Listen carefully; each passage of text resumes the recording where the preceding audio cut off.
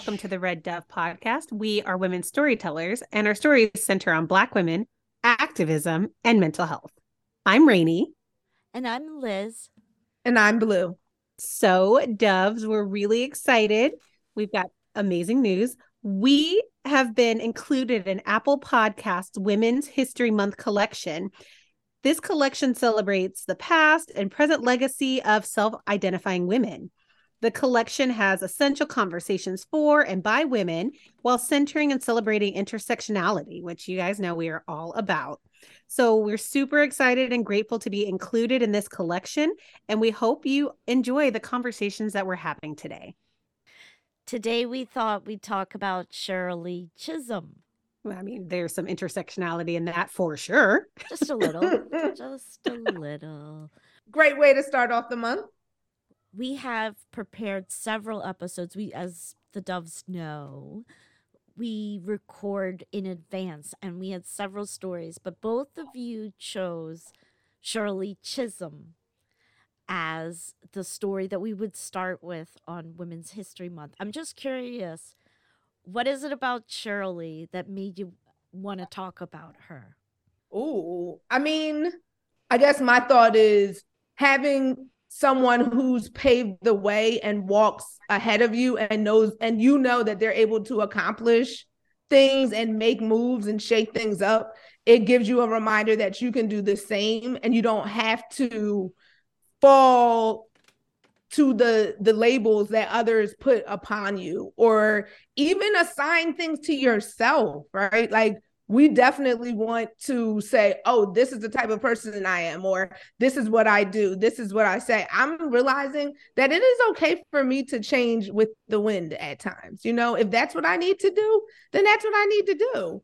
I love that. I agree. Like, it is so inspiring. She's amazing. I love your reason for that, Blue. I think for me, I wanted Shirley Chisholm because she was one of the very first women I ever heard about who was making a chair at the table where decisions were being made. You know, like, we'd heard stories of all these other strong Black women before who were fighting to just be let into the house, you know, just like, I need somebody to listen to our grievances and include us in the conversation. And as a young girl learning through Black history and having to do the research on my own because it wasn't available to me in my classes, I had to do this outside, finding out that, and in such a relatively, for me, a long time ago, not on the grand scheme of history, but, you know, for my eyes, to have a woman who was like, not only am I going to get people to care about our issues, I'm going to be in the room where decisions are being made, and I'm going to help make the decisions. Like, it's no longer trying to get someone to listen to us, to go take our issues to, you know, the top. I'm going to be at the top so I can talk about my issues myself. And, I completely agree. You know, and it kind of feels like that was kind of like, learning about Shirley Chisholm was kind of like that new wave of Black female activism, you know, like this kind of new, like, no, we are going to be on the same level, and kind of seeing how that is really just skyrocketed in the last 50 years of, yeah, Black women are where choices are being made and where laws are being made, and we are influencing the country, not just for the here and now, but for the foreseeable and the unforeseeable future too. And she just has always been kind of that hallmark of that shift in the narrative for me. So that's why I think I was really excited to talk about Shirley today in Women's History Month. I mean, talk about making history as a woman. So yeah, that's why it was important. Bold moves. I mean, even what you're saying about having the seat at the table and presenting the issues, to me, that's the element of humanizing the Black woman, right? And saying that these things really are affecting us, they're being done to us, which is that delicate side that says we are able to be, for the lack of a better word, but at the same time punctured, right? Because the decisions that you're making are harming us as they currently stand. And then also being able to say, and I'm strong enough and intelligent enough and loud enough and bold enough, you know, and whatever, what else do they say about us, you know, as brown, dark-skinned women? In your face, I will be all of those things, because these things are literally puncturing me. They are causing me harm. And we, just like you said, because I'm at the table now, we will address them. Right. I love it. Jinx. But as many of you know, Shirley Chisholm was the first Black congresswoman. She began her political career in Brooklyn, which is where she was born and where she has been living for a number of years. But fun fact, Shirley was born in Brooklyn, but then spent like 5 of her childhood years living in Barbados, where her family is from. Her parents and relatives were among thousands of different immigrants that traveled to America and settled in New York. We've covered lots of great migration stories, and it's all interconnected. But definitely, Shirley brought. Yeah, there's gonna be so much interconnectedness. It's certainly because of Shirley, but it's also we've had over 100 episodes so far, so the beginning episodes was really laying the foundation of our history, of American history, through a Black feminist perspective. But Shirley was really successful. She was a really sharp, intelligent politician, and from the beginning of her career until the end, she always brought what we call Black feminist politics to the U.S. politics and national government.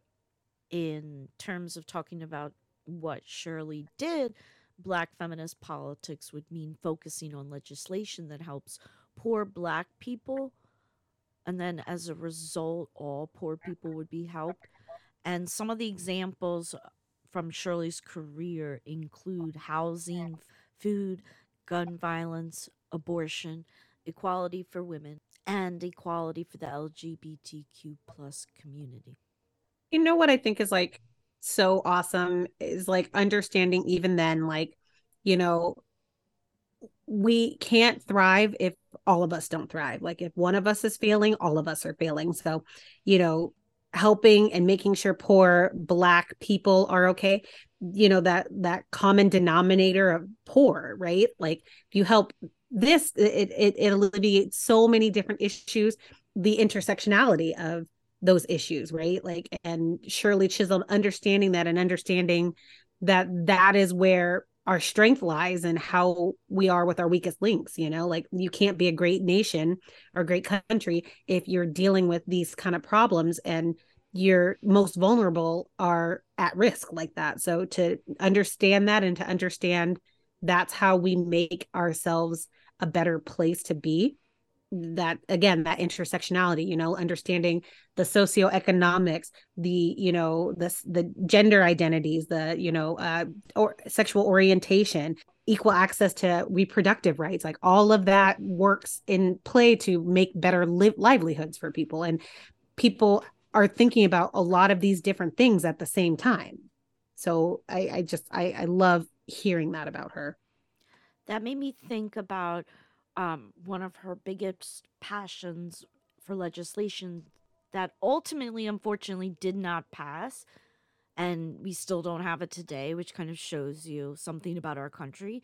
It's universal childcare. Free universal childcare. Shirley reasoned that it was so important because childcare was keeping poor people even poorer. And still to this day, we do not have it. But just fun fact, that was one of her biggest focuses during her political career.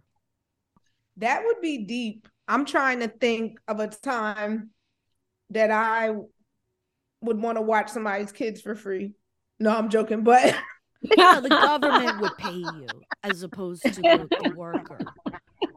I'm just in my head, I'm like, that would take a lot of funding and it better be right. You're right. It better be right. Because if you're trying to tell me, oh, just do this one off the strength, because this is a part of the right. But daycare fund. but it has fallen so into how women have been excluded from the workforce, how True. the government feels it's okay to not pay women the same because of these needs that hold women back from getting into the workplace, and then not having proper childcare because, for the most part, childcare and child rearing has been placed on the shoulders of women. And that's not to say men don't. Obviously they do, but by and large, that is expected of women. And it is usually the women who take that burden on, and not having reliable and safe childcare keeps a lot of women out of pursuing lots of things, pursuing careers, pursuing higher education, pursuing all types of things, because that is a huge barrier. I mean, in my own life, childcare or lack thereof has been a massive barrier and has prevented me from getting places where I've needed to be probably a lot sooner than I could have, because what do? You have to have care for your children. So you take jobs that don't pay as well, but have more flexible hours, or, you Right. end up working in childcare so you can have your children there, but that doesn't pay you very, very well sometimes because it's privately owned at that point. So, Right. Yeah, it's it, definitely expensive. oh God, yeah, you're right. It's like a car. It's more than a car payment. Yep. Yes. Shirley also raised the minimum wage. That was part of her legislative career that was a success. Fun fact, the minimum wage today has been the same for over a decade. So we can see how it's like hand in hand. You don't pay people enough, and then you need them to pay someone else for child care. It's a lose-lose situation. It's like keep the poor poor. But Shirley would find herself to be a super successful politician. She was loved. She had a really great personality and really connected with her audience or her voters. So when she ran for the House of Representatives and got elected, she decided to run for the Democratic nomination for president, which is what tonight's story is going to be focusing on. Shirley wrote that she decided to run for the Democratic nomination because she wanted to show that it could be done. She wanted to help pave the way for other Black people to see that it was possible and for them to do it themselves. I mean, isn't that great that she is already thinking of how she can help be a foundation to have other people stand on her shoulders? Mm-hmm.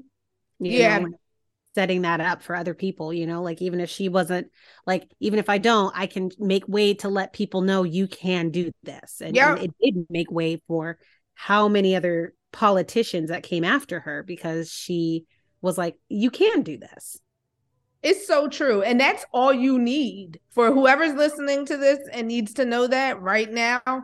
Literally, all you have to do is try. They talk about how I believe when people have ideas, bringing those to fruition and going into entrepreneurship or whatever, the goal is that they're hoping to attain, they say only 1 out of 10 people actually see it all the way to the end. And for that reason, like, you're normally always going to win.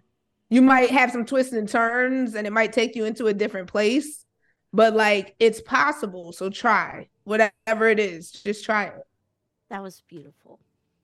Shirley's decision to run pissed off a lot of the established older members of the Black caucus in Congress.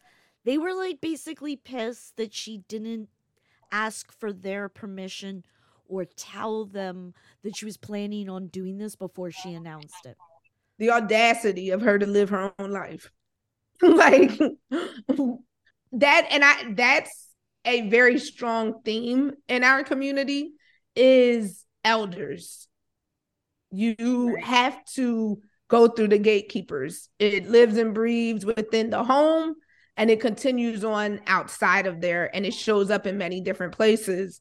And it can really, as we'll see, like, make people choose a side, essentially, right? Like whether they stand, and it's something not even related to the substance of the issue, but it's literally about, did you acknowledge the gatekeepers? I mean, literally within the hip hop industry, they have people arguing over rappers flying into different areas and whether they checked in with different people and this and that, and people making videos like, I don't have to check in, blah, blah, blah, blah. Like, it's such a thing. Is that a thing in other communities? I don't know. I don't know.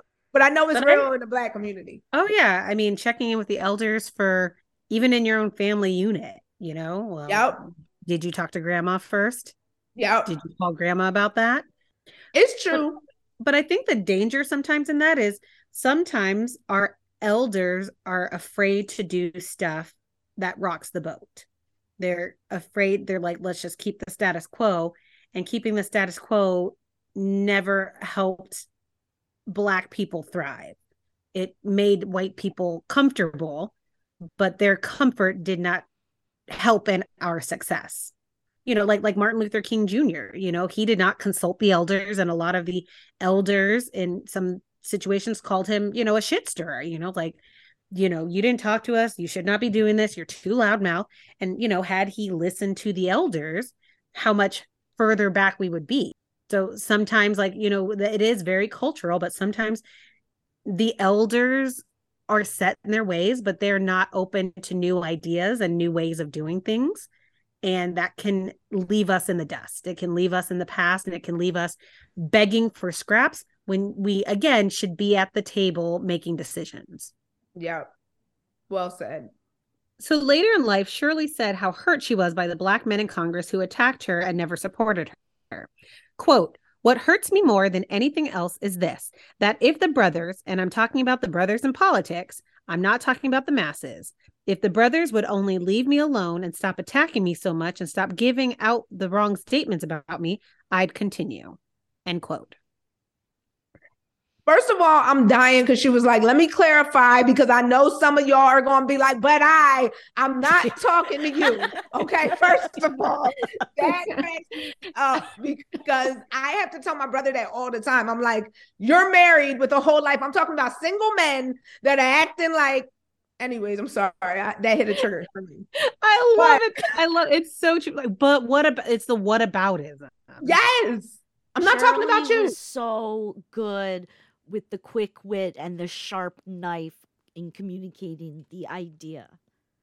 This quote is important because women stood behind a lot of men running the plays and did not raise a hand and say, well, it was actually me who thought about this march. It was actually me who gave him that one-liner. It was actually, and literally the request of you really don't have to show up. If you would just stop talking about things that aren't correct in an attempt to sabotage, then I could handle what I'm trying to handle. Like, I respect what you're trying to do, you know, so I'm running my own lane. That's why I even established this lane. And that is something that we constantly run into, because the conversation of women empowerment, the conversation of Black women empowerment is often viewed as a conversation about women replacing Black men,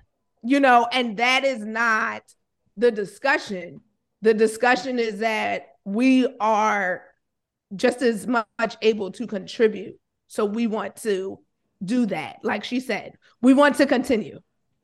Well, it's like that analogy. I love it so much. It's like equality is not like pie. If I take a piece, it's not that you have less pieces of equality. Right. You know, and that is something that I think Black women have experienced time and time again. It's like, well, no. We want equality, but like men have to get it first. And then you still need to be subservient because you're still a woman. It's like, no. Me having equal rights as you does not take away your rights. So true. But, you know, I also think that, you know, a lot of times the white hierarchy pushes that narrative down to keep the infighting happening, you know, like, well, are you really going to let these women pull that? I mean, like, again, this intersectionality or lack thereof is what holds you back. Because, I mean, you know, could you imagine how much more powerful we'd been if Black women and Black men worked together rather than, you know, bickering and infighting? I mean, it's the infighting that makes this absolutely impossible, you know? It kind of, like you were saying earlier, Blue, and I just got this flashback to my Big Fat Greek Wedding. That movie. The part where the mother is talking to her daughter And, I mean, it's problematic a little bit, but I liked it. She was saying, yes, the man is the head of the family, but the woman is the neck. The woman turns the head any which way she wants. And Right. she, behind the scenes, she can do stuff like you were saying, but the head isn't going anywhere without the neck. And it wasn't just from Black men. Shirley also talked about how she didn't get support from white women feminists either. Surprise.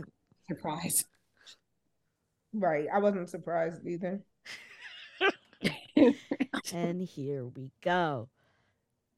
At the time when Shirley was running, some well-known white women feminists included Betty Friedan and Gloria Steinem.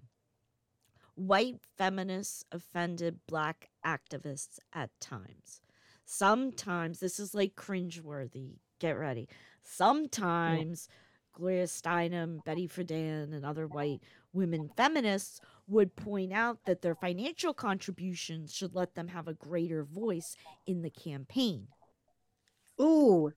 Yep. Ooh. We still do that today. Take several seats.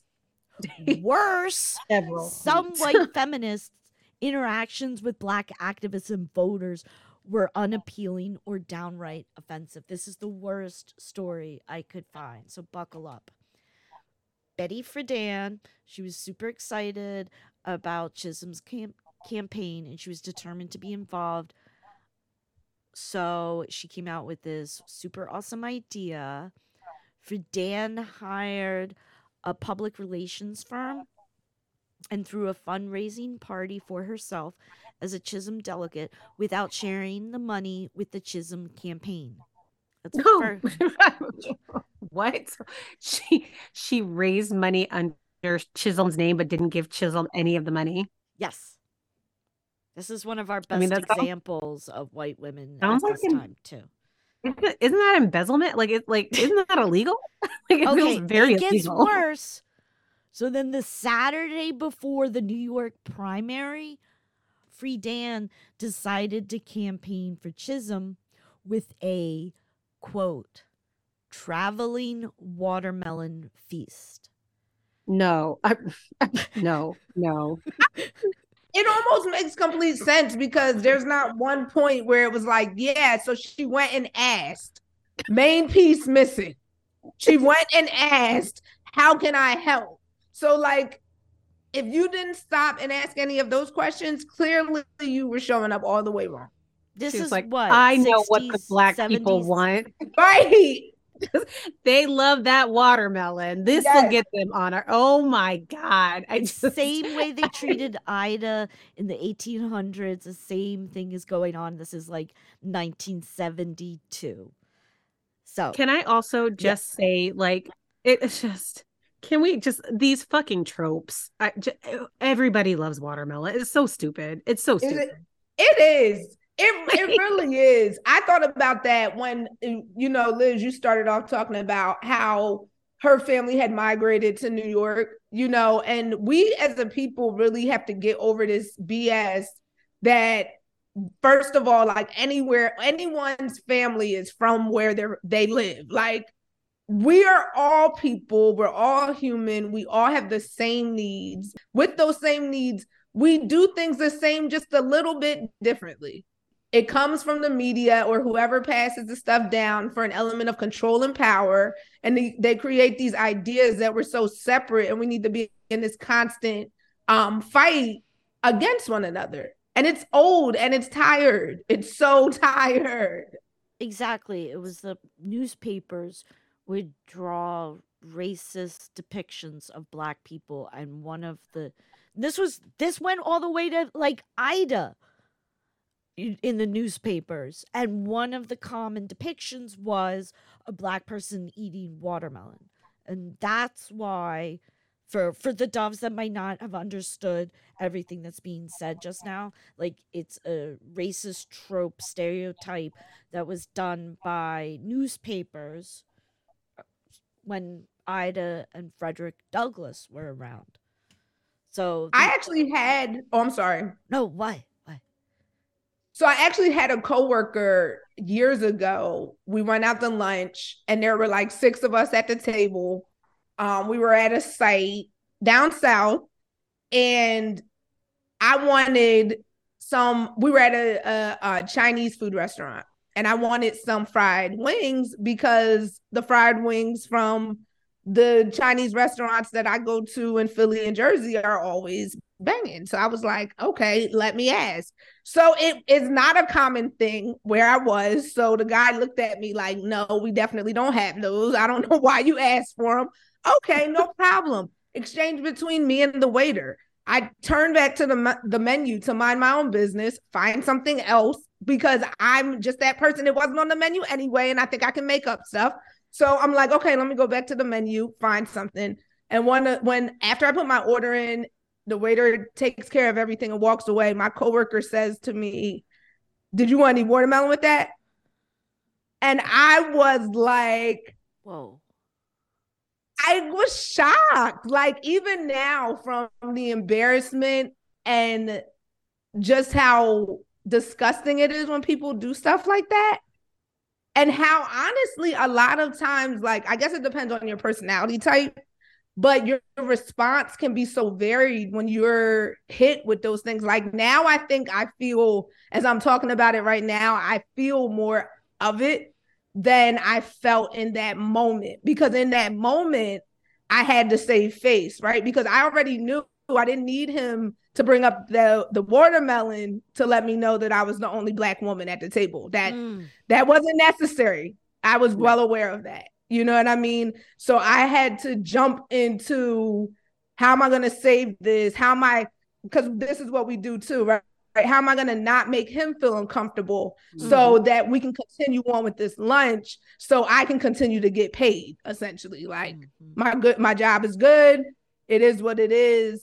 But that was so, because I remember my project manager said something to me about it. But the interesting thing is, and this is when it goes back to that quote, right, of who you need to stand up for you in certain moments.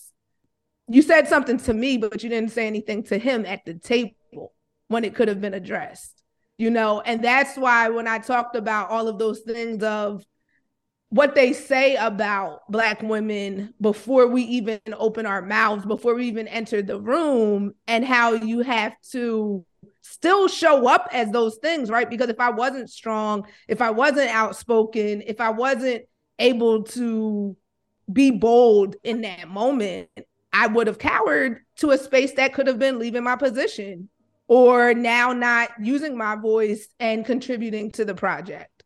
So it was deep. And, you know, Dove, this is double consciousness.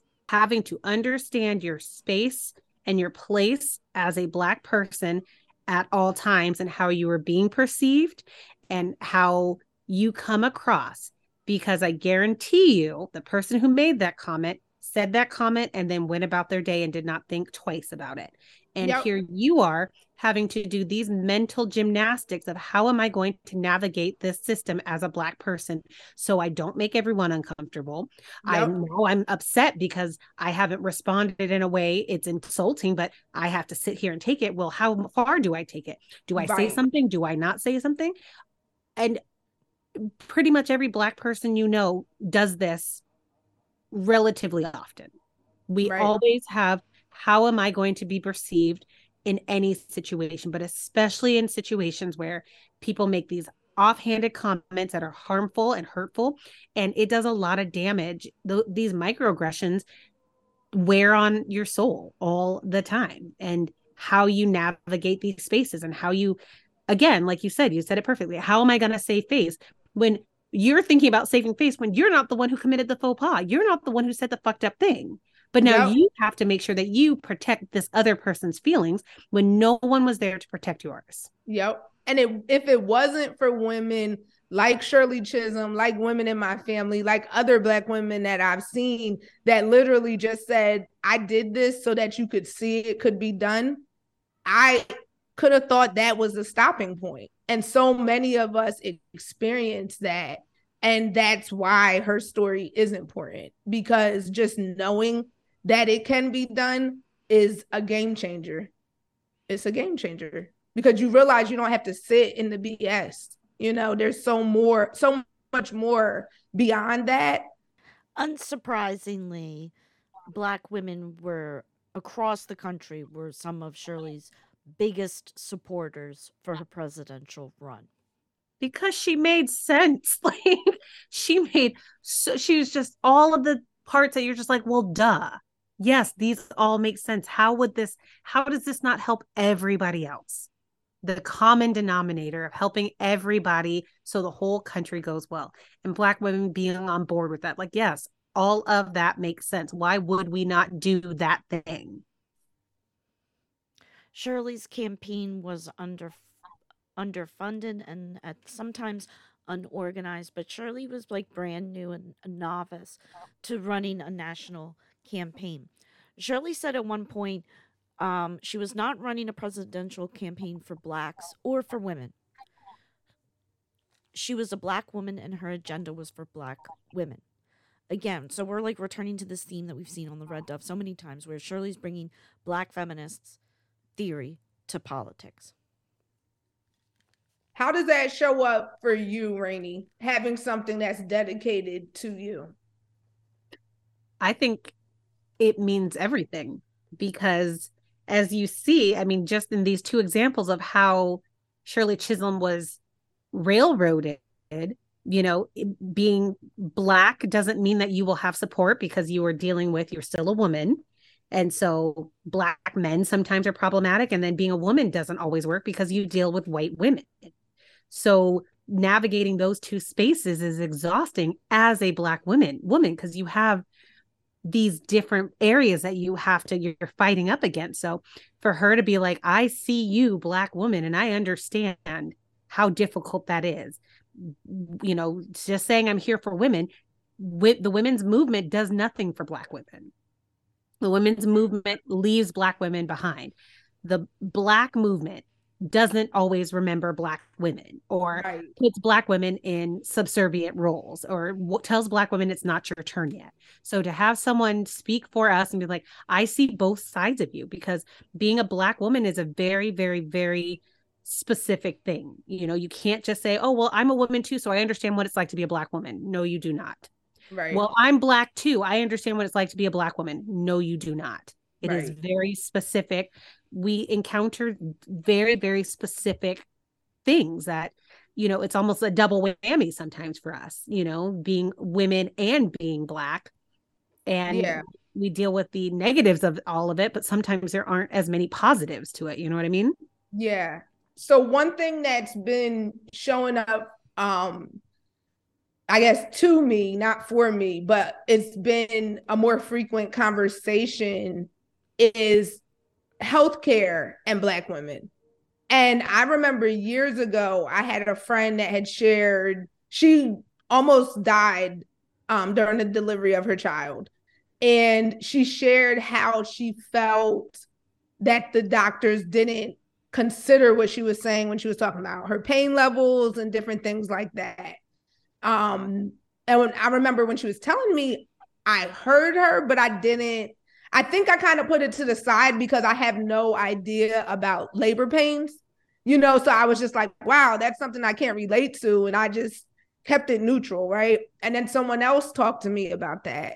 And then someone else talked to me about it from a cancer standpoint. And I've been hearing it more and more often. And it's something even such as that, the neglect that, you know, people discuss towards Black women from health providers is really, really deep because that's so unique. Like it hits one specific population and it's very easy for everyone else to say, well, I mean, you probably were kind of out of it then, you know, you might not have been thinking in your right mind. Like it's so easy for someone to assign a story to you during that time.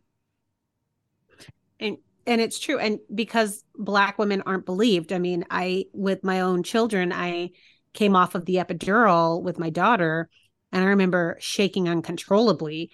And I was very afraid of what was happening to my body. And I remember being surrounded by white nurses and me saying something's wrong. And they're just like, it's fine, but nobody was explaining to me what was happening. And I remember being terrified, like, I don't know why I can't stop shaking, and being afraid that no one was going to listen to me. And thank God my OBGYN was a Black man, and he saw me crying and he explained, this is what's going on with your body right now. But like, how easy that would have been. But again, they just marked it off like, you're being dramatic. And I was like, I'm terrified. This is my first child. I don't know why I can't stop shaking. I don't know what's going on. My baby's over there. I'm about to bite my own tongue because I'm shaking so hard, and no one will tell me what's wrong. Do you think that's related to the myth that Black people, Black women have a higher pain tolerance? Absolutely. I mean, we talked about that in that episode where we talked about the adultification of Black girls. Right. There's that theme, that idea that Black women and Black girls don't need as much nurturing. We are tougher, we're stronger, we know more about sex. We just don't need as much guidance. We don't need as much help. We are not the ones that need to be protected or cared for.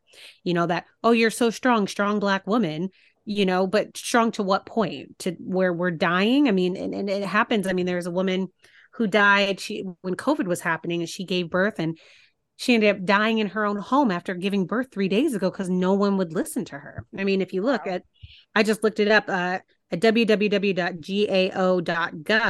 It's, talks about the disparities of the maternal death rate. So in the US, the maternal death rate for Black or African American, not Hispanic or Latina women, was 44 per 100,000 live births in 2019. And then it increased to 55.3 in 2020 and 68.9 in 2021. In contrast, white women was 17.9 in 2019, 19.9, and 26.1. So in 2021, for every 100,000 live births, 68.9 Black women died, as opposed to 26.1 white women. Wow. I mean, it's double. We die at more than double the rate of our white counterparts. Right. When we're a first world country, we're a first world nation. We should have some of the best healthcare on the planet, but Black women are still dying in childbirth because we are not believed about our pain. We are not believed when we're saying something is wrong. We are thought that we are not as smart, or we're making things up, and it costs lives. And it is a very real fear. Mm-hmm. It was a very real fear when I had my children. Wow. I remember I remember my mom telling me, don't let them tell you what you know is wrong. We almost lost my mother when she had my younger sister. They were like, you need to fill out this paperwork. My mom was like, I am having a baby right now. And they're like, you're fine. Then realized that she wasn't, and had an emergency delivery, and we almost lost both of them. It was so traumatic for my mother. It was my younger sister almost died in birth. So did my mother, because they did not believe her that she was in pain and she was in labor. Wow. Shirley decided to advance her Black feminist agenda at the Democrat convention, where all the candidates for the Democrat presidential nomination would gather together. They'd advocate for different positions that were important to them. And then some of those would make it onto what's called like the official Democrat platform. And all about it, Shirley decided the bargaining chips were delegates. The currency at the convention were delegates. The more delegates you had, the more power you had to wield and advance your ideas, what's important to you, to make it onto that platform. And for Shirley, what she brought, two big things were abortion and LGBTQ plus rights. She did not get abortion on the platform, but she did get LGBTQ plus rights on the platform. So delegates are like, when you campaign state to state, you win certain delegates. They're like literally people, I think, who go to the convention and vote for who they want to be the presidential nomination for the party. So Shirley's whole strategy, like for her presidential campaign, because also remember, let's never forget, she was underfunded. So she have the luxury to go every which way, right? And there was a part of this was like, this is a win-win because I want delegates to maybe influence the platform with my ideas. So it wasn't about like winning would be great, but I'm already winning because one, I'm doing it, two, I might be able to affect change right now. So she goes to the South and all of her aides were like, let's not even bother going down here. These people are not, they don't understand you. They're not going to support you. It's a waste of our time. Well, guess what? The Southern states, she got a lot of support, and Shirley said that she had a great time and she realized how wrong she was to categorize people and to just see people as people. Fun fact, Jersey, she won all the delegates, but it was an uncontested campaign. But Jersey, whoop whoop. Sometimes. Depends on how they're feeling. If it's winter, I don't know. If the sun's out, we get along pretty well, but I don't know. I don't know if you've been following this, Blue, but we just stopped talking about the Super Bowl loss on our sports radio stations. Yeah, I've been in mourning for a minute. Even my coworkers were like, I'm really sorry about your Eagles. I was like, thanks. Don't bring it up again. Yeah, right? Don't bring it up again. I was pretty pissed, but don't get me started. So, it's just so true. Oh my God, Lee. Yeah, I mean, really, the way things are looking right now, I don't think that we needed it because we got some things we need to handle in Philly before everybody comes outside. But, yeah, like, because I remember when they won the last Super Bowl, it went down. We had so much fun. But anyway, to take off that next. But anyway, yeah, Shirley. Yeah. Okay. So Jersey representing me in blue. What happened in Rainy State? What was California like? Originally, this one's for you, Rainy. Oh, okay. I'm sorry. I was like, wait, are we still talking about the Super Bowl? Stop bringing it up. I was like, we have a lot of football teams here, so it depends on what area you're talking about. Right. Well, Shirley wasn't even going to go to California because California had this rule at the time, I don't know if they still do, where it was a winner-take-all system.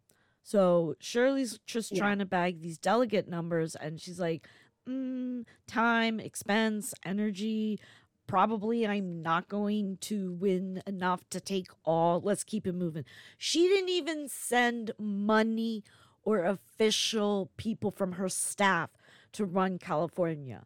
Instead, what she did, she was always about like making like coalitions between different groups of people. That was like one of her biggest successes from the moment she started in New York till the end of her career. So she made all these awesome coalitions of different groups of people who were very passionate and believed in the same things that Shirley believed in. And they were all volunteers. It was incredible. But two of these individuals who would go on to bring Shirley the most delegates from California were two Black women college students, Barbara Lee and Sandra Gaines. See, look at Black women in college. Love it. I love it. They were single mothers. Oh, yes. Sorry. Rainy's like, speaking my language. Mama say, mama sa, mama kusa.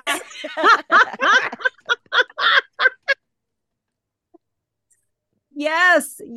Oh, tell me more about my people. Right. Okay. They were single mothers and juniors in college from Northern California.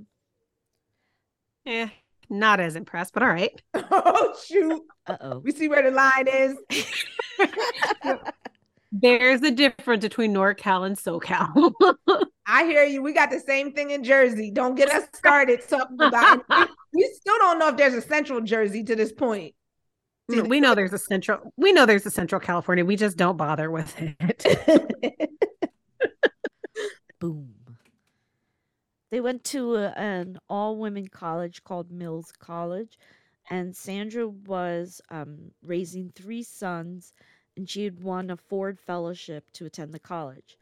Barbara Lee was president of the Black Students Union and was also a, quote, community worker for the Black Panther Party. Ooh. They're back. The issues that Lee cared about were aligned with Black feminist power: access to daycare, good housing, healthcare, and education. And when Chisholm spoke, Lee discovered that not only was Chisholm fighting for the things that Lee cared about, but also that the congresswoman was running for president. At the end of the speech, Lee was awestruck and went right up to Chisholm and asked if she could volunteer. Lee and see what happened right there? See what happened right there?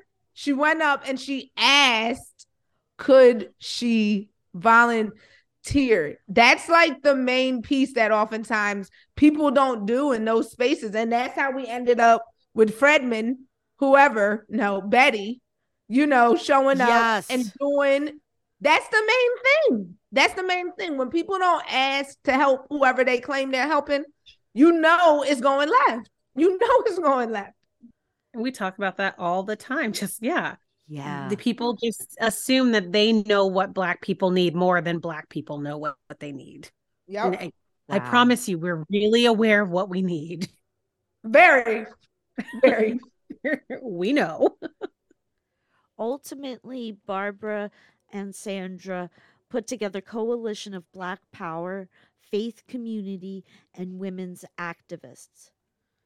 I thought they were so cool. I just wanted to take a quick little detour into these women. They really worked their asses off. Did you want to talk a little bit about? Yes. So they're back. The Black Panther Party volunteers for the Shirley Chisholm campaign. Da, da, da, da, da. Well, they were all about, too, of course, taking care of the babies. Like, that was always a huge agenda item to them, and making sure that people were fed. So automatically, that's a connection right there, because when you're focused on those things, you're really focused on humanity, and like you were saying, ultimately, Rainey, the idea that we're stronger together. So if we have our basic needs met, then there's no reason why, and similar, that not going back to that crew, but that was a conversation I had with another one of my white counterparts, because they wanted to grill me while we were on the way to the airport about how they believe that I probably voted for Obama because most Black people just voted for Obama because he was Black. How that came up, I don't know, but that was the basis of the conversation. So, we somehow then got on the fact that people that sell drugs are greedy and all this and that then went to another place, and it was just like, wow, you have no idea, first of all, the true story of those things and what you're talking about. But the other thing is going back to the fact that when people's basic needs are not met, then they have to turn to survival instincts, and that causes a lot of people to do things that outside of their norm they would do. And that's why it's so courageous even to talk for those women that you brought up, from California, in school, also single mothers, and ideally standing up and saying something that you can be killed for, doing all these things at the same time to bring forth the idea, the possibility of people having their basic needs, fundamental needs, right, met. Yes. And I just, real quick, going back to what you said about Obama, I remember someone saying the same thing to me. And I said, okay, so who was it he was running against? It was, who was it? McCain, right? The first time around? Yes. Or I believe so. Yeah. Whichever one of those two white men he was running against. I'm sorry for that. But I remember saying that. Sorry.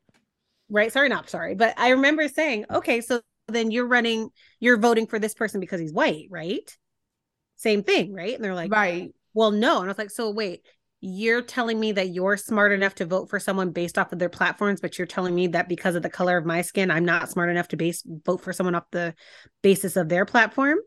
And they were like, well, that's not what I was like, no, that's exactly what you said. Right. That's exactly like, just let's call a spade a spade. So you're telling me I am not intelligent enough to make this argument based off of who he is and what he stands for because of the color of my skin. So true. Your president said it too. Yeah. And that person stopped talking to me. Thank God. Right? The Panthers gave her $1,000 check. They gave her a signed copy of Huey Newton's book To Die for the People. And let's face it, it was probably Elaine Brown, but the Black Panther newspaper ran a full-page ad in support for Chisholm for president. Wow. Also, what's really cool with their support and their involvement, working with people like Barbara Lee and Sandra Gaines, they ran in tandem voter registration campaigns. Isn't that awesome? So, like, they were campaigning for Shirley, but they also were getting people registered to vote. Okay, so all of that experience leads us to Elaine Brown running for local office. Wow. And everyone's going to remember, go back and listen to our, I think it's like a 3-part episode on Elaine Brown, who at one point was the leader of the Black Panther Party. But Shirley Chisholm influenced Elaine Brown to run for local office. And following that election, we know the Black Panther Party's campaigned and successfully campaigned to get a mayor elected to California. Again, all because Shirley Chisholm came there to campaign for president. She let us know it could be done. I love it. So, we know Shirley ultimately did not win her party's nomination, but she got several of items that were important to her on the platform. This was the 1972 Democratic Convention in Miami. We will remember, and if you haven't, go back and listen to our episode about Ella Baker, the 1968 Democrat Convention. People like Ella Baker, or go back and listen to our episode of the Deacons of Defense and Justice. The SNCC, the CORE, the Civil Rights Movement in the South is why we have Shirley Chisholm and other Black people in the Northeast getting elected to office. So, because of the work of Ella Baker, at the 1972 Democratic Convention, Shirley Chisholm, there was the largest amount of women that ever participated in this convention. And Shirley, I think she had probably 15 more years in Congress after this. But this is one of our favorite Shirley Chisholm stories because what it led to in the future, and it showed women and dark-skinned people that they can run and be successful in Congress. This story, our major source material is Shirley Chisholm, Champion of Black Feminist Power Politics by Anastasia C. Curwood. Anastasia wrote that 50 years to the day after Chisholm was sworn in as the first Black Congresswoman, a class of 51 women of color, including 24 Black women, were sworn into the 116th Congress, including Chisholm's mentee, Barbara Lee. Remember, one of the volunteers in California, right? That's Chisholm's amazing. allies, Eleanor Holmes Norton and Maxine Waters, and Yvette Clark, who occupies the seat representing Crown Heights. And then, of course, there were the 4 first-timers who would become known as the Squad. Ayanna Pressley, a Boston City Council member who won the seat out from under the Democratic incumbent. Ila Omar from Minneapolis, who immigrated from Somalia as a child. Ida Tlaib, who won John Conyers' Detroit seat after his retirement in 2017 due to allegations of sexual misconduct, and Alexandria Ocasio-Cortez, AOC, who Anastasia describes as a dynamic newcomer who won an upset victory over the incumbent in her Bronx district. That's awesome how her legacy continues to present itself. The first thing I thought about was reclaiming my time.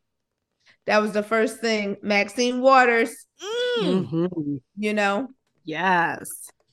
And the squad explicitly embraced Chisholm's Black feminist power legacy and invoked her as they began their terms.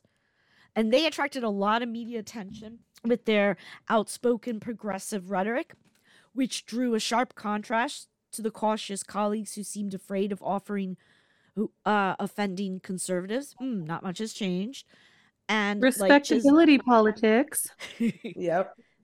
50 years later, and it's the same BS. And also, like Chisholm, the squad would attract negative attention for refusing to follow existing etiquette within the House that they viewed as interfering with their mission. That's what I was talking about when Black women show up as themselves. And I have dealt with that my entire life, even to the tone of my voice, and to the point where it can definitely silence you, you know? So I think that's so important because even like I was saying, which has become a meme of reclaiming my time and Maxine Waters saying that and showing up and presenting the issues in the ways with the tone of voice that is authentic to them, right? Like someone even mentioned that, and I forget which space it was in. I think it was a coworker of mine, but actually it was a seminar that I was in, and someone asked something about, I think, disrespect or something like that. And I really do have to give the trainer her kudos because it was a white woman who did a great job explaining how that term used in the workplace can have so many underlying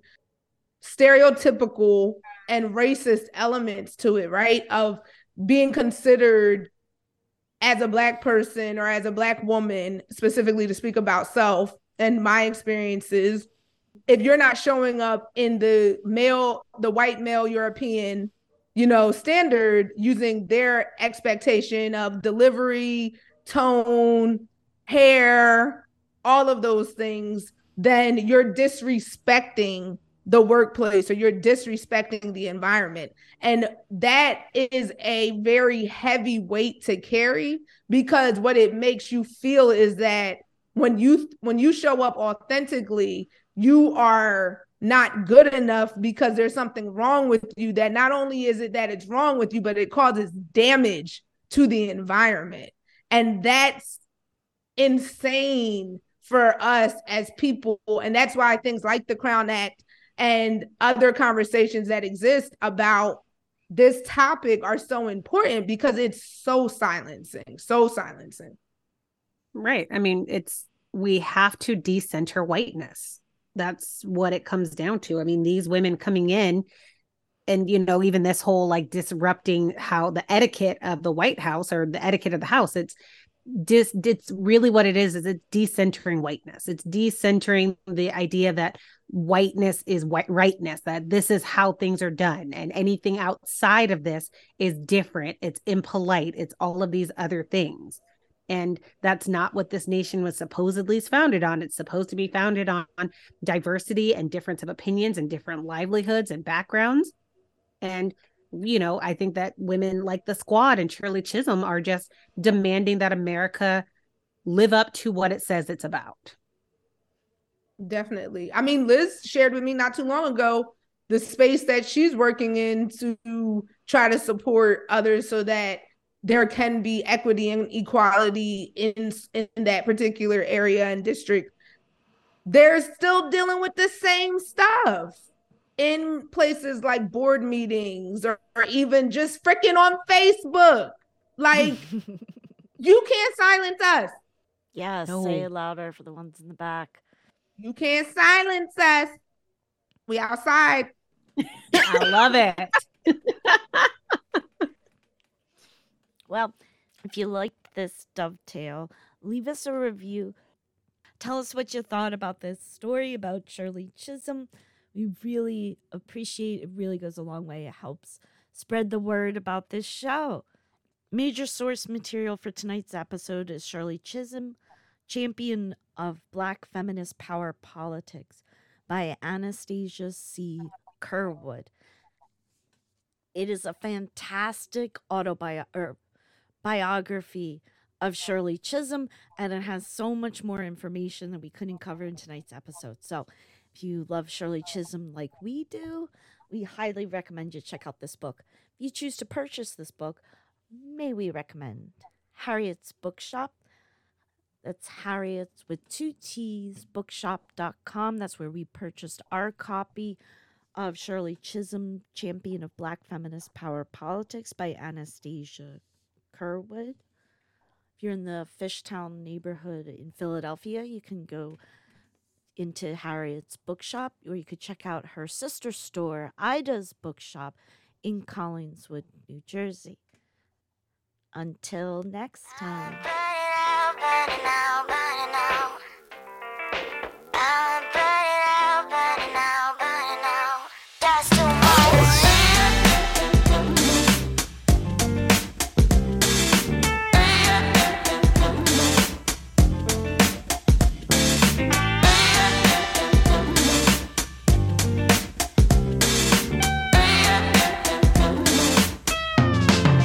That's too much.